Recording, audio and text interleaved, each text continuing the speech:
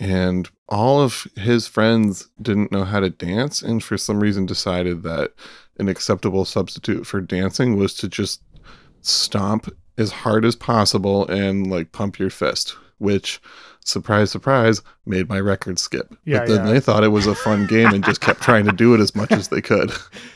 Oh, I would have joined them. I like that. Yeah, that's the exact kind of chaotic evil that I would expect from Jeremy Ruggles. Yes.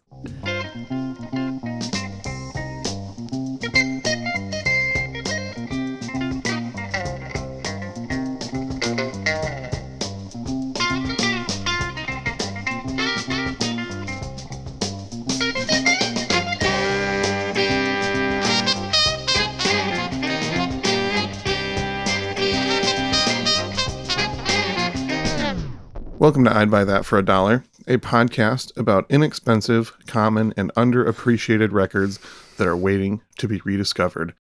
I'm your host, Sean Hartman, founding member of an exciting new cover band performing timeless Beach Boys hits in the style of Kraftwerk.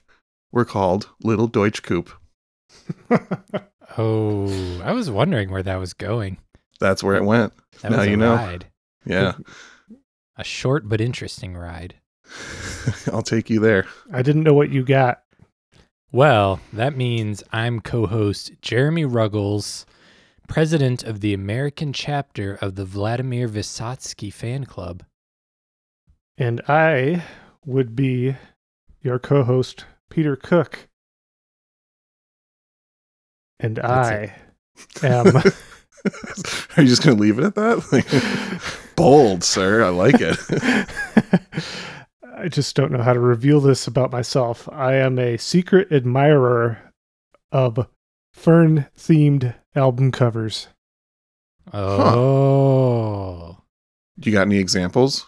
Did you write down examples? Because I'm calling you on this. I know of one. I know of one Fern-themed album cover. That's why it's such a secret. What could that possibly be? Oh, what's that? It's from 1978. Okay. Go on. It's out of Brazil. Interesting. It was released on Phonogram and Philips Records. Okay. Jointly. Yeah. Chico Barque. Oh. Self-titled. Yeah, that's a good one. Interesting selection. If you were a true fan, what would you say the fern is behind him? The fern behind him is glorious. Oh, you failed. It's the interesting thing that I learned on this voyage is that fern is called Samambaia, which is also what this album gets referred to as, in the same way people refer to the Velvet Underground and Nico as the Banana Album, where it's not actually called that, but that's what people call this album. Samambaia, because of the Samambaia fern behind Chico. Yes, that is how you say fern in Portuguese. Wait, are you messing with me? No, I typed it into Portuguese to English, and that's what it translated it to. Oh, I thought it was a specific type of fern, but shows how quality my research is. Cool, guys. Yeah. How the mighty have fallen so early into this episode. Jeez. Wow. Well, I went kind of an obscure, but apparently not that obscure since the album is called that. But yeah, that's our album for this week. I'm going to play a song from it. I would love that. That seems like a good way to start this podcast. I'll also start it by apologizing for my ignorance and all my mispronunciations that are to follow. This song is probably called Pedaco de Mim, which translates to piece of me. Did I say his name correctly? Chico Barque? That's the way. Beautiful.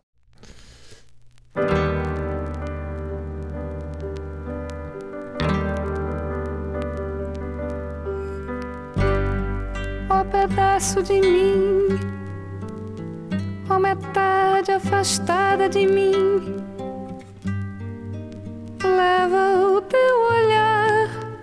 saudade é o pior tormento, é pior do que o esquecimento, é pior do que se entrevar.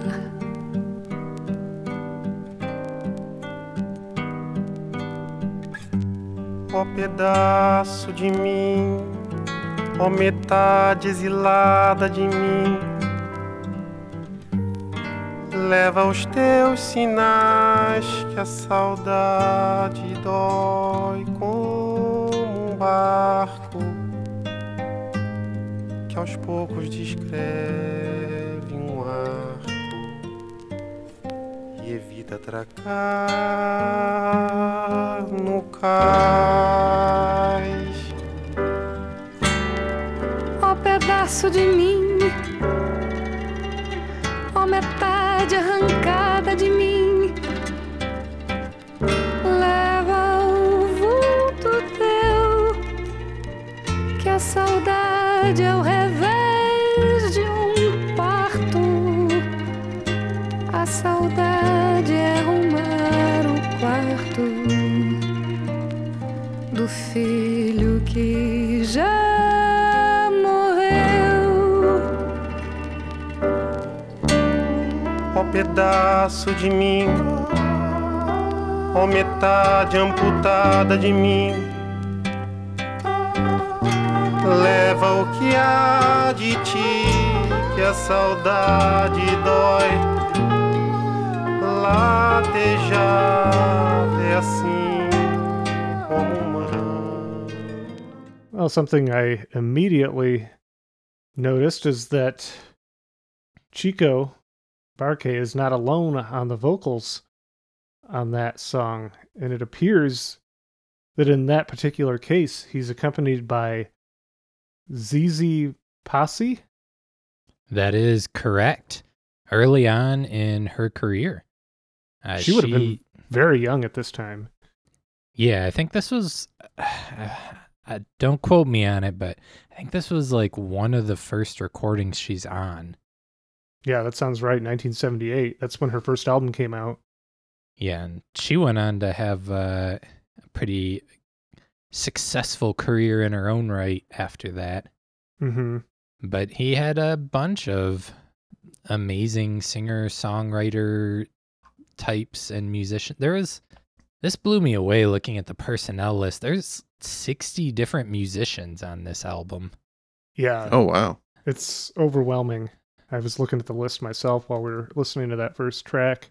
Yeah, it looks like he used a completely different band for almost every song. And So are you going to go over the full list of members now? Is that what you're saying? no, I'm not. You can look it up. Okay. There's a few of the more notable ones. Well, I don't want to say notable because I'm frankly don't know enough about bossa nova or Brazilian music history to really say who are the notable ones. But these are the ones who seem to have Wikipedia entries. So Elba Ramalho, who was a huge Brazilian solo artist, had like multiple platinum albums. His wife is actually joins him on a song, Marieta Severo, and she's actually an actress in her own right. Has been on telenovelas for many, many years, and I guess often plays the villain in the telenovelas. Mm-hmm. And then, yeah, ZZ Posse, as you mentioned. Also, Milton Nascimento, who's also a pretty big time singer-songwriter out of Brazil. Yeah, he's a straight up legend. Yeah, and I'm sure that probably at least 10 more names on that list are legends, but I don't know them because this is, to be honest, maybe my first foray into Brazilian music, and it's a beautiful one. That's cool. Yeah, it's a good place to start. I mean, there's so much good music. I've really loved Brazilian music for years at this point, but it's still kind of one of those things that I'm not necessarily well versed in. I anytime I come across Brazilian records when I'm digging, I'll listen to them and buy them if they're good. But I haven't really taken that time to like fully dive into the whole history and learn some of the less popular players. So I'm interested to see what research you've dug up on this wonderful record. You know who's incredibly knowledgeable about these? Who? Former guest host Greg Kaz. Oh yeah, who- True. I was looking up, I was trying to find, I like finding personal stories from the artist to like sprinkle in. And when I was searching around on the internet, I stumbled on an interview with Greg Kaz where he mentions Chico Barque. And I was like, man, I messed up. We should have reached out to Greg and have Yeah, him on the episode. So I was saying the same thing to Sean last night when I was checking this out.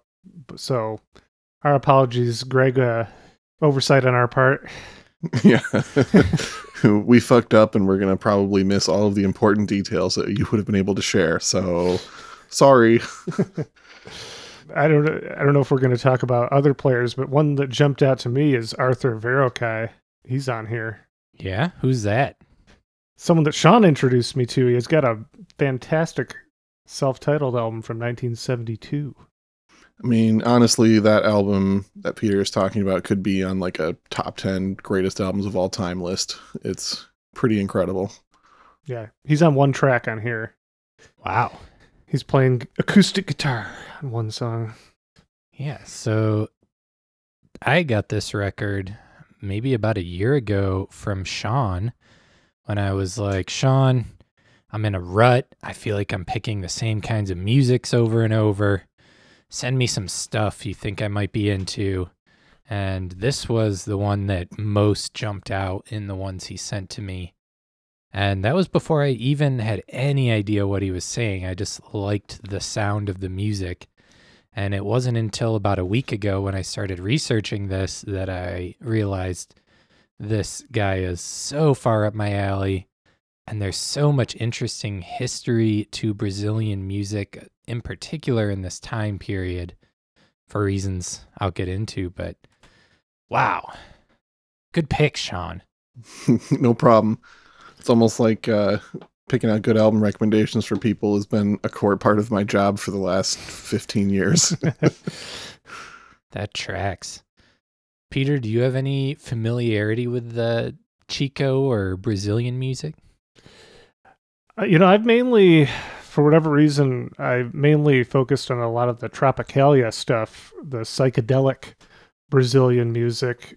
This particular artist was totally not on my radar, but I immediately, there's a lot of things that are familiar from having immersed myself in Brazilian psych.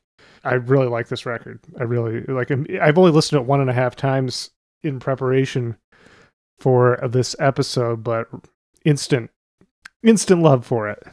Yeah, and you'll find out that he's actually quite tangential to the, I don't know if he's tangential per se. He's associated with a lot of the people involved in the Tropicalia scene.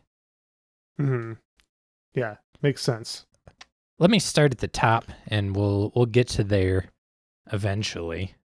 So Chico is from Rio de Janeiro, Brazil. He's the son of Sergio Barque, who was a sociologist and journalist, and his mother was Maria Amelia, who was a painter and a pianist. So kind of the fingerprint of who Chico would become is pretty clear in his parents there. You have the creative piano player mixed with the sociologist and journalist. Put them together and you pretty much have Chico's music. Perfect. Yeah, that sounds like the thing you should be talking about. Another thing Chico loved that I also love, soccer.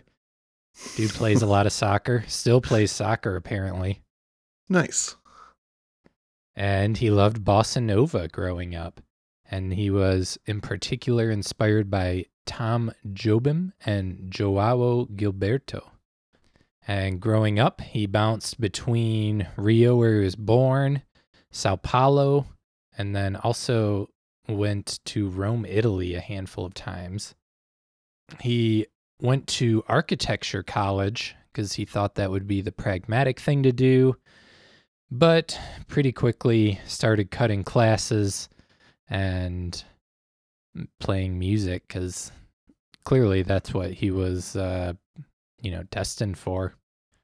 It was 1964 as bossa nova started to become popular, and an artist named Nara Leao recorded 3 of his songs, and he just went up from there to become, from my understanding, this guy is like an icon of Brazilian music.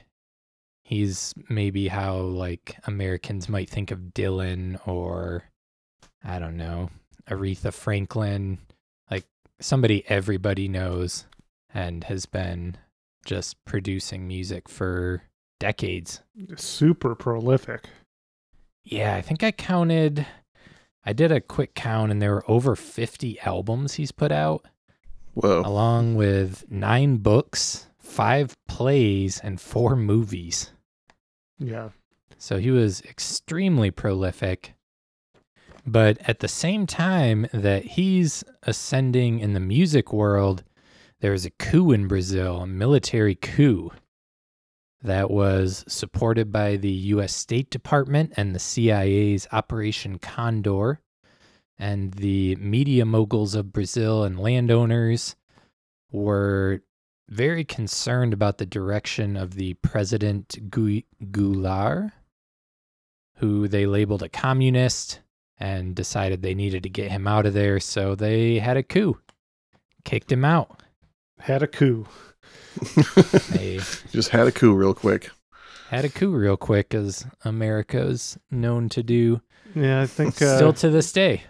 Yeah, I was going to say that's right around the same time we did that in Vietnam. Within a few years, give or take. Yeah, and yeah. I won't go on a rant, but yeah, we just keep doing it. And this instilled a dictatorship in Brazil that was more friendly to business. And it was during this time that some people in the Tropicalia movement were criticizing Chico and Chico's music as being too conservative. Interesting. Yeah, I saw that, and I don't speak Portuguese, so I can't really say why that would be. I don't know what he's saying. I mean, from what I could gather, part of what they're saying is if you listen to the music, it's more traditional sounding, Okay, unlike I the was Tropicalia. I was wondering if they meant more stylistically than topically. Yeah, I think it was partially topically as well, because from my understanding, a lot of Chico's earlier music was not as socially oriented as it would come to be, especially by the time this album comes out. Mm-hmm. Let me throw a song in here before we just start talking too much facts. We're going to turn the corner and play probably his most well-known song, Calice. Calice? Yeah, this one's great. And this is the one that features Milton Nascimento.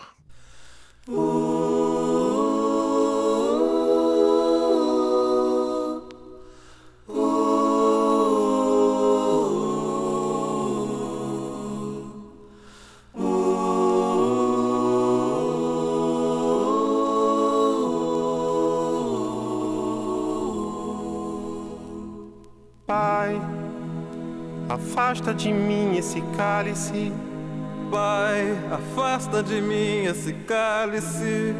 Pai, afasta de mim esse cálice de vinho tinto de sangue. Pai, Afasta de mim esse cálice, Pai. afasta de mim esse cálice. Pai, Afasta de mim esse cálice de vinho tinto de sangue. Como beber dessa bebida amarga? tragar a dor, engolir a labuta.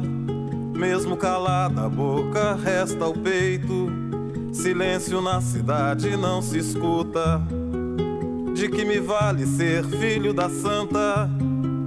Melhor seria ser filho da outra. Outra realidade menos morta.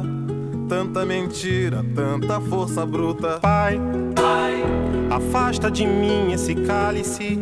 Pai, afasta de mim esse cálice. Pai, afasta de mim esse cálice de vinho tinto de sangue. Como é difícil acordar calado, se na calada da noite eu me dano. Quero lançar um grito desumano, que é uma maneira de ser escutado. Esse silêncio todo me atordoa. Atordoado eu permaneço atento, na arquibancada pra qualquer momento ver emergir o monstro da lagoa. Pai, afasta de mim esse cálice. Pai, afasta de mim esse cálice. Pai, afasta de mim esse cálice. I love that arrangement. It's stripped down, but the rhythmic elements going on are fascinating to me as someone just beginning my journey into Brazilian music. Yeah, I don't even know what the words are that describe the rhythmic elements on this album. I know they are inspired by samba, but I don't know how to musically describe that. well, and eventually we didn't hear this part of the song, but eventually it becomes like prog rock in the second half of the song. Oh, yeah. Which is a direction like a handful of the Tropicalia artists kind of took. I mean, even Os Mutantes did more like prog sounding stuff later on in their career.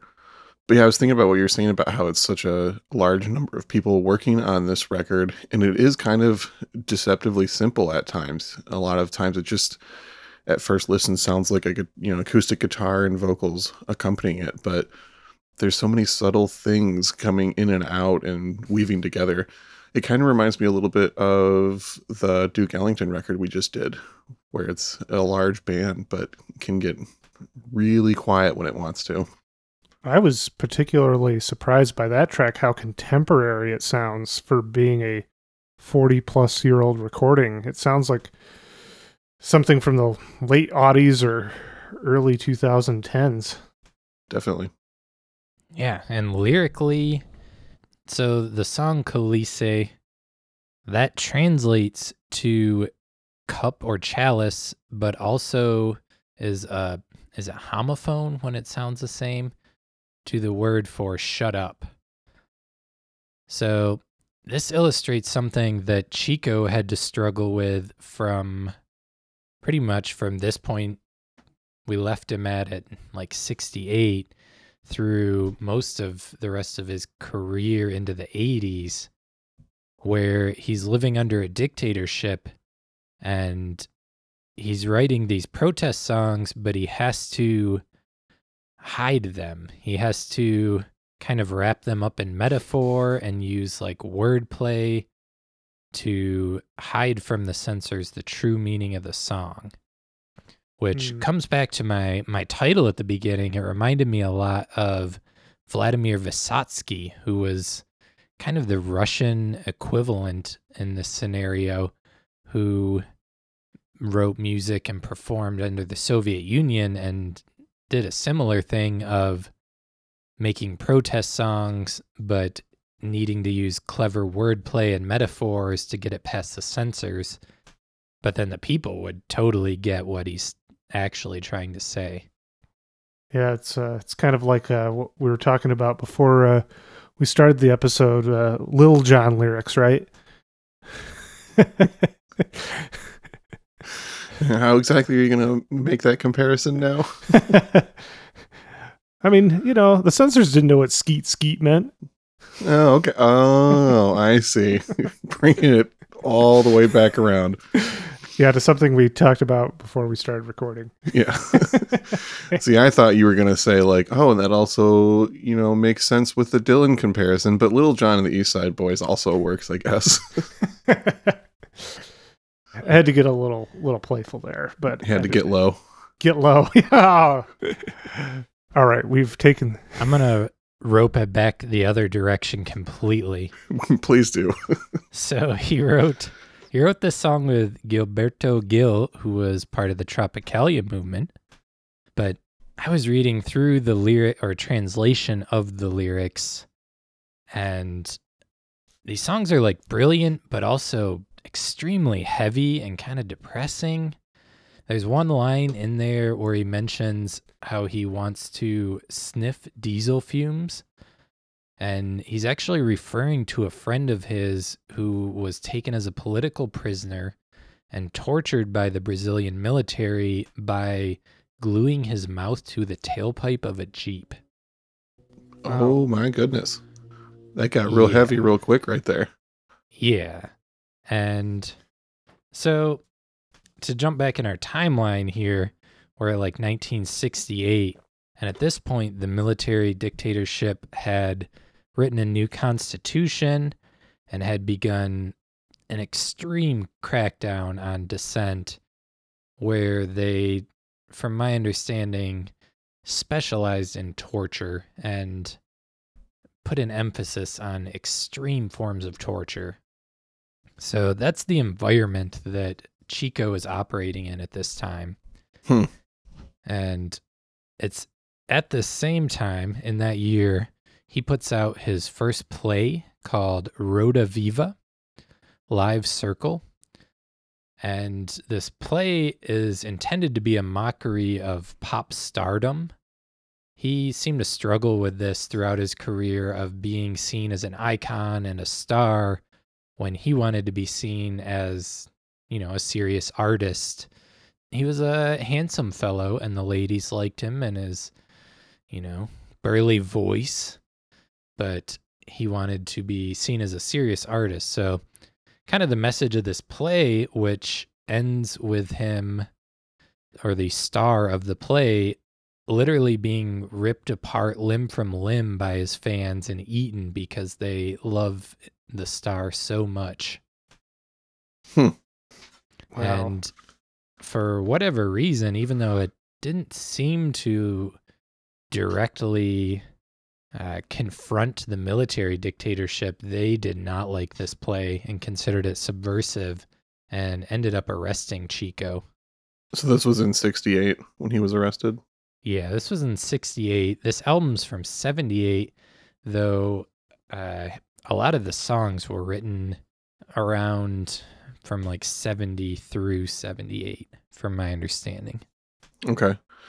It's interesting to get more of this context behind the songs and the things he's, creating art about. Because I always felt that with his music, especially this record, there's like a fragility to a lot of the vocals. At times it sounds like his voice is almost wavering, like he's struggling to control emotion at times in here. And I would say that impression maybe kind of checks out based on what I'm hearing about his history now. Yeah, and when he gets out of jail from being arrested for this play, he flees to Italy because people are being killed and tortured brutally by this dictatorship, and he decides it's probably a good idea to get out of there. So he flees to Italy for just about 2 years, and while in Italy, he has a hard time establishing himself as a musician there, and his manager in Brazil convinces him around 1970 that things are starting to get better and that he should come back to Brazil and resume his music career there. In actuality, things weren't really getting better. The dictatorship was still in full swing, still brutalizing people. But Chico stayed and operated, and for a few years, pretty much every song he would write and try to release, they would tell him no and censor him. I saw it was like 5% of the songs he was writing and recording they would allow to be released. So you're saying that he's even more prolific than he seems. We're only seeing a small percentage of what he was actually creating. Yeah, that's likely true, actually. I think a lot of the material he did eventually get to record and release, but I'm sure there's a lot of material that just kind of got left behind in that process. I mean, he was, even into the 80s, he's putting out an album every year, sometimes multiple albums every year. Oh, yeah. He was putting out albums, I think 2014 was the last one I saw.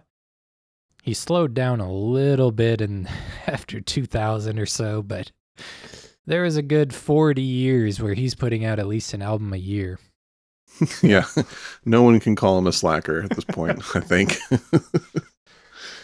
He can now slow down to a record every other year. I think that's fair. He's earned it. Yeah. So true.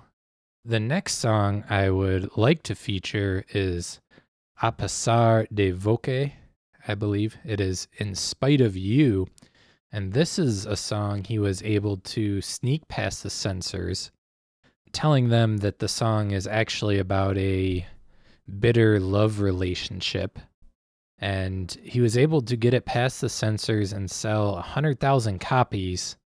The song became extremely popular before they were like, no, it's not, and realized that In Spite of You is actually very much a protest song against the dictatorship.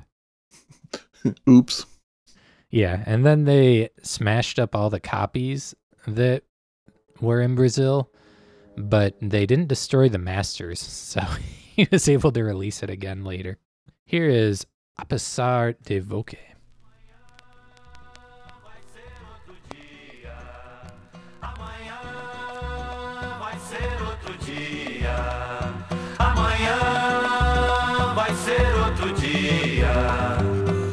Hoje você é quem manda, falou, tá falado, não tem discussão, não.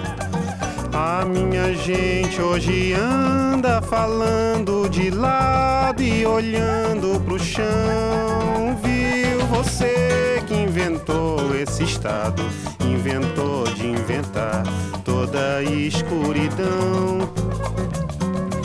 Você que inventou o pecado, esqueceu-se de inventar o perdão. Apesar de você, amanhã há de ser outro dia. Eu pergunto a você onde vai se esconder da enorme euforia. Como vai proibir quando o galo insistir em cantar? Água nova brotando e a gente se amando sem parar. Quando chegar o momento, esse meu sofrimento vou cobrar com juros, juro. Todo esse amor reprimido, esse grito contido, este samba no escuro. Você que inventou a tristeza, ora tem a fineza de desinventar. Você vai pagar e é dobrado cada lágrima rolada nesse meu penar. Apesar de você,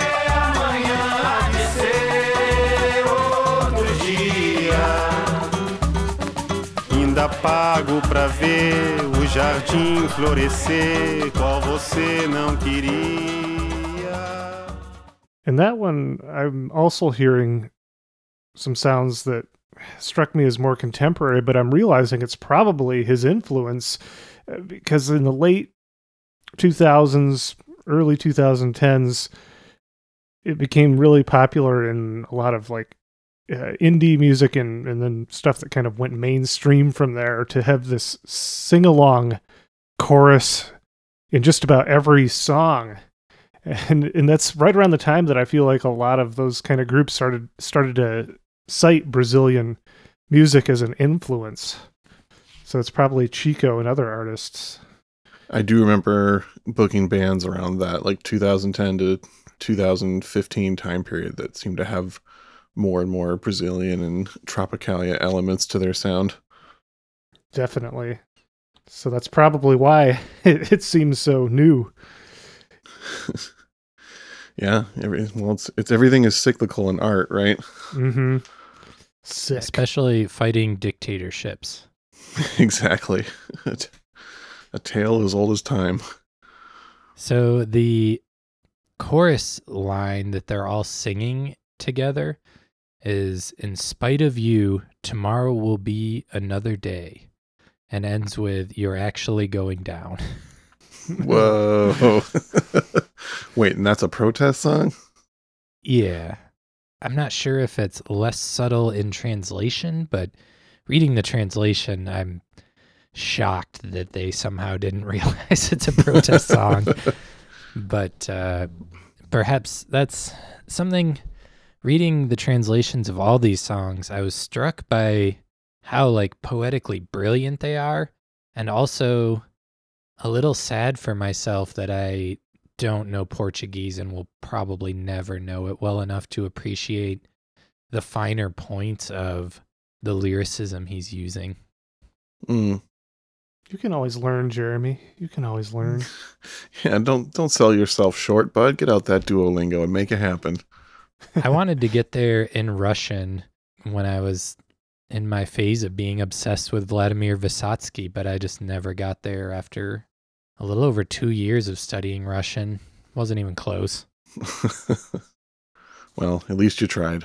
I was trying to learn Portuguese through Duolingo a few years ago, but it was also while I was taking Spanish, and that was not working out well. Getting a little confused, I would imagine. Yeah. Jeremy, were you planning on talking about the instrument happening on that track and a few other tracks that people who are not familiar with Brazilian music might have never heard the sounds of before? The cuíca. No, tell me about the cuíca. It is a instrument typically only found in Brazilian music. It's a type of friction drum. It kind of looks like a little half tom, half snare drum, but it's actually played with a like a string going through the head that changes the tension on the drum head and makes that high-pitched squeaking sound.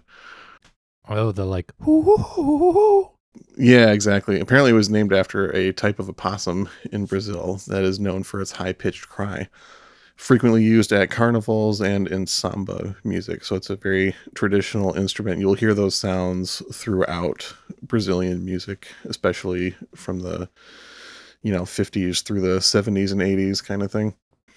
Well, thank you. I had no idea what made that sound. Yeah, so it's just like, based on like the tension and how fast you're using it, it changes the pitch. It has a really wide range of sounds that it can create. So it's like an interesting combination of rhythmic and not really melodic, but yeah, it's an interesting instrument. I've always loved that in music. See, I always thought that was just an animal that was like really populous in Brazil that just made its way onto recordings by accident.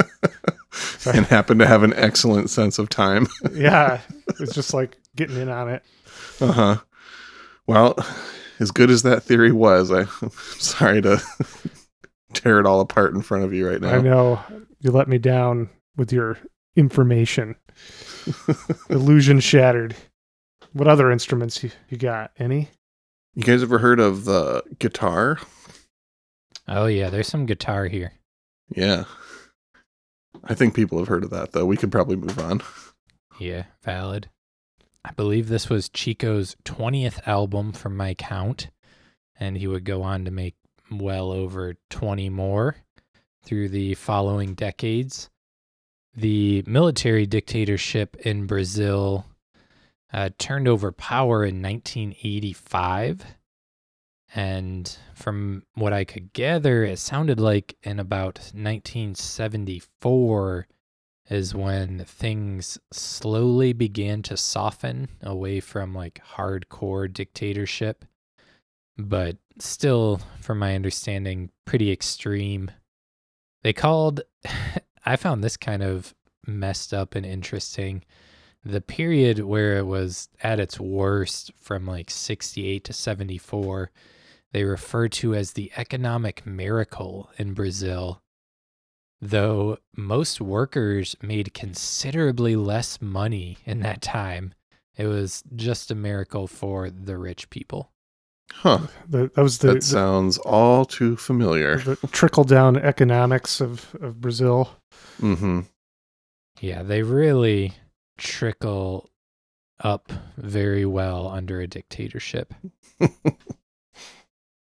So, yeah, that's about, that covers as much as I could figure out at this point about Chico. He's still alive. He's still doing stuff. He put out a book in 2014, and his last album was actually 2017. And he's 76 and still kicking it out. Still kicking soccer balls. Still kicking soccer balls. I saw a picture of Bob Marley and Chico super sweaty after they had just played soccer together. That rules. So that's happened. Hell yeah. Shonda, did you find some comparable music to Chico for the people? I did. So I put together a little playlist of some associated artists as well as some things that have similar sounds that were a little more popular in the States, and a handful of other bargain bin Brazilian records that I've come across in the past. So we've got some Gal Costa on there, Sergio Mendes in Brazil 66. You see those everywhere. Definitely. And they are really, really good. So definitely worth picking up. Caetano Veloso. Jair Rodriguez is on there. I also put an album that I really, really want to cover at some point, Wayne Shorter's Native Dancer, which features some collaborations from Milton Nascimento on it.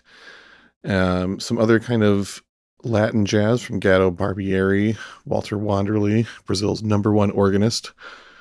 And then a track from the legendary collaboration between Stan Getz, Astrud Gilberto, and João Gilberto. Played the song Corvocado, Quiet Nights of Quiet Stars on there. Los Indios Tabajaras for some other South American sounds and styles. And then one of my favorite bargain bin Brazilian records I've come across, Nara Leão.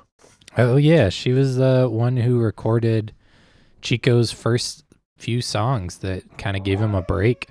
Nice. I didn't even realize that connection. It's just a record I found in a bargain bin somewhere. In fact, I might have found that at the same time as one of these Chico records, so now that makes even more sense.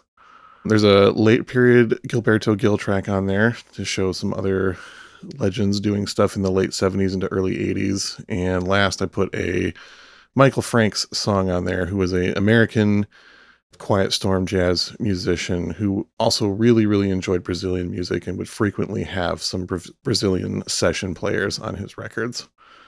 And that's just some of the playlists that you can find on Spotify. Just go on there and search I'd Buy That Podcast, all one word, to find each of our season 2 accompanying playlists. You are truly a saint and a playlist genius, Sean. I've loved making playlists ever since I was a little kid with a cassette player. I'm glad we could help you live out your dream. Full circle. It's worth saying, I think that it's pronounced Gilberto Gil. You are correct. I'm sorry to all of our Portuguese-speaking fans who are going to be deeply offended by all of our pronunciation mistakes. I tried to look up as many names as I could before, but I knew I was just going to forget half of them anyways. Yeah. No, it's... Someday I'll get better. Yeah. I'm working on a lot of it still myself. That was one of the reasons I tried to learn Portuguese, but alas, maybe I need to get back on that. This is Brazilian music is something I feel like I've only scratched the surface with, and there's so much more to learn about. Yeah, and I mean, unless you're from a vinyl crate digging perspective, it's kind of hard to do anything but scratch the surface because, there's so few of these records in circulation, and there's enough of an interest where they get snapped up pretty quickly. But for some reason, this guy's music in particular, I've more commonly found in bargain bins than perhaps any other comparable Brazilian musician. And I kind of assumed that he must have been kind of a big deal in Brazil for me to find multiple copies in bargain bins of his stuff. But yeah, another prime example of music that's just overlooked in some areas and completely off the radar of probably many of our listeners. So enjoy. There's a lot to discover with his music and all of his contemporaries. Yeah, it's really funny because, a lot of people diving into music know of Os Mutantes, but they might not know that Rita Lee from Os Mutantes was a huge star later on as a solo artist. And, when Greg guested with us before we recorded the episode, he told us all about that phenomenon, and it's fascinating. Yeah, we'll have to have Greg back to do maybe a Rita Lee if that's possible, or something, just to clarify all the things we got wrong here. He'll come back and the whole episode will just be a For the Record installment. Yeah, of how to properly pronounce Portuguese names. All the context I got wrong. And Sure. yeah, good times. Speaking of which, could I do a really quick installment of For the Record before we get out of here? Yeah, why not? Do it. On our environments episode, Oh no. we talked about the scene in The Big Lebowski where he's listening to the sounds of the humpback whale. I stated that it was during the scene right before he gets punched in the mouth, but it was actually, he's listening to the sounds of bowling in that scene. It's later on when he's in the tub and the nihilists break in that he's listening to the sounds of the humpback whale. It's true. Wow, a worthy fix. Thank Yes. And Our audience has been just sweating ever since then, just steaming. On our Jean-Michel Jarre episode, we talked about an artist who had started doing virtual concerts before the pandemic, and we stated that it was Les McCann. We were mistaken. It was Ramsey Lewis who did that. So I knew it wasn't Les, but I didn't know who it was, so I just went with it. That's okay. For so long, I could remember which things happened on which episode, and that ability is just quickly disappearing at this point. We're not even at 100 records, and I can't keep anything straight anymore. Yeah, we're getting up there. We've done a lot of episodes of this podcast, and those are the only two corrections that I can think of. So that ends a very short installment of For the Record, where we set the record straight on misinformation we stated in previous episodes. And while we're at it, remember to check us out at patreon.com/I'dBuyThatPodcast. If you would like to get additional content, if almost 100 episodes isn't enough for you, we have bonus episodes there. You can get episodes earlier before everyone else gets them. You can also get records from us, dollar records, if you subscribe to that vinyl tier, which there are still a few slots left.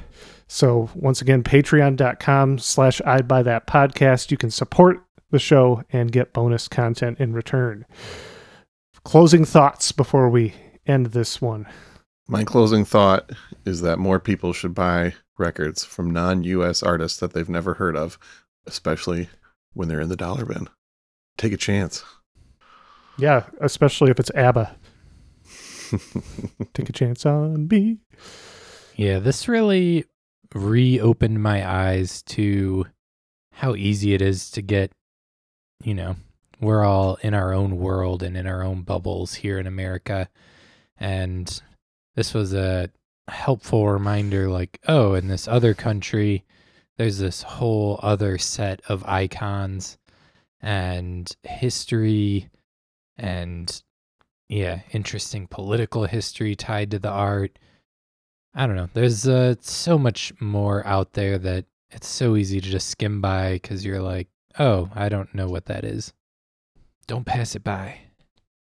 It's really fascinating when you just pick something up, oh, what's this record? I haven't heard of it. And you research it and find out that it's just loaded with backstory, not just about the artist, but like the circumstances in which they were living, the atmosphere that the album the music was created in.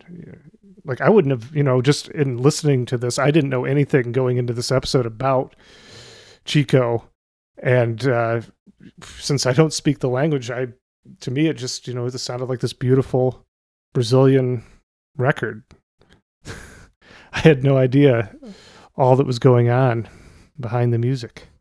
I didn't either before actually researching it. Like I said, this one jumped out to me as extremely good, but I didn't even know the half of it. So I'm going to leave you all on the song Troncando and Miúdos, which translates to explaining clearly. This one is maybe my favorite song on the album just by its sound. But I am going to acknowledge that I'm really painting this album. I picked mostly the slower songs, and there's a lot more upbeat, fun dance songs mixed in here that I'm not covering because I'm an old crouch. He's lost the capacity to have fun. That's not true, boys. For Jeremy, it is fun to be in this slower pace. True. Thank you, Peter. Yeah. Someone here supports me. All right, I won't yuck your yum. Thanks, Sean, Dad. Well, thanks for listening. Yeah. I'm Jeremy Ruggles still. I'm Peter Cook. And I'm Sean Hartman. Bye.